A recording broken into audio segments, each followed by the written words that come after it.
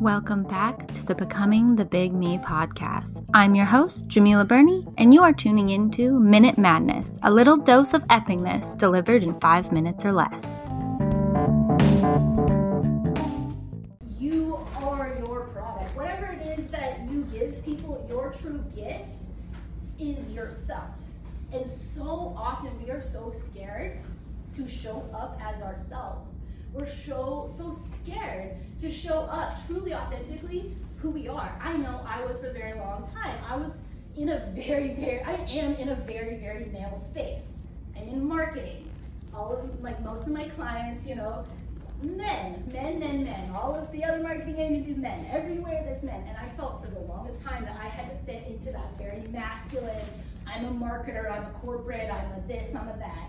And ultimately, I was miserable. I made myself sick. I was in and out of the hospital with stomach ulcers because I was stressed and I just didn't like my life.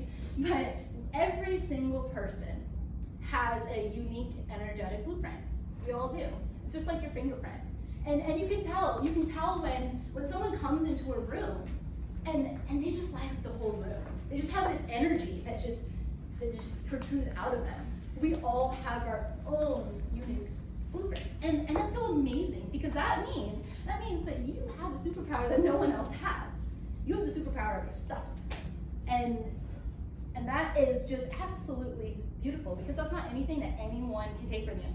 And you need to showcase it in your marketing. Too often we get caught up on what's the perfect formula for the perfect this and the that and put this and then put that. No, just what are you doing today? Share with me what you're doing today. Share with me your day. Just give me a little clip of you just happy, doing your craft. That's what I want to see. That's what everyone else wants to see too. Just when you build those connections and when you are radically who you are, your messaging, it's going to start to automatically magnetize and attract those people, like I said, that you want to work with. One of the worst things to do is to take on a client that is not your ideal client. It can be detrimental to you and it can be detrimental to other people in your business. If you are in like a group setting or any of these different things, like I've been in situations where you bring someone in and it can take down the entire ship. So don't be afraid to be true to who you are. Maybe your messaging is a little bit polarizing.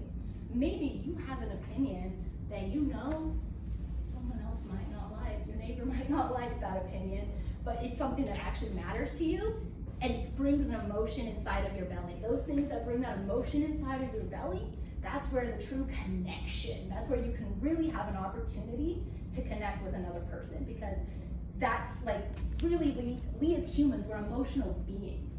We buy through emotions, we sell things through emotions, we come to classes through emotions. Everything that we do is based on the emotions that we're feeling. And if we can connect with people and get people to resonate with us, well, ultimately, everyone's going to win in the end.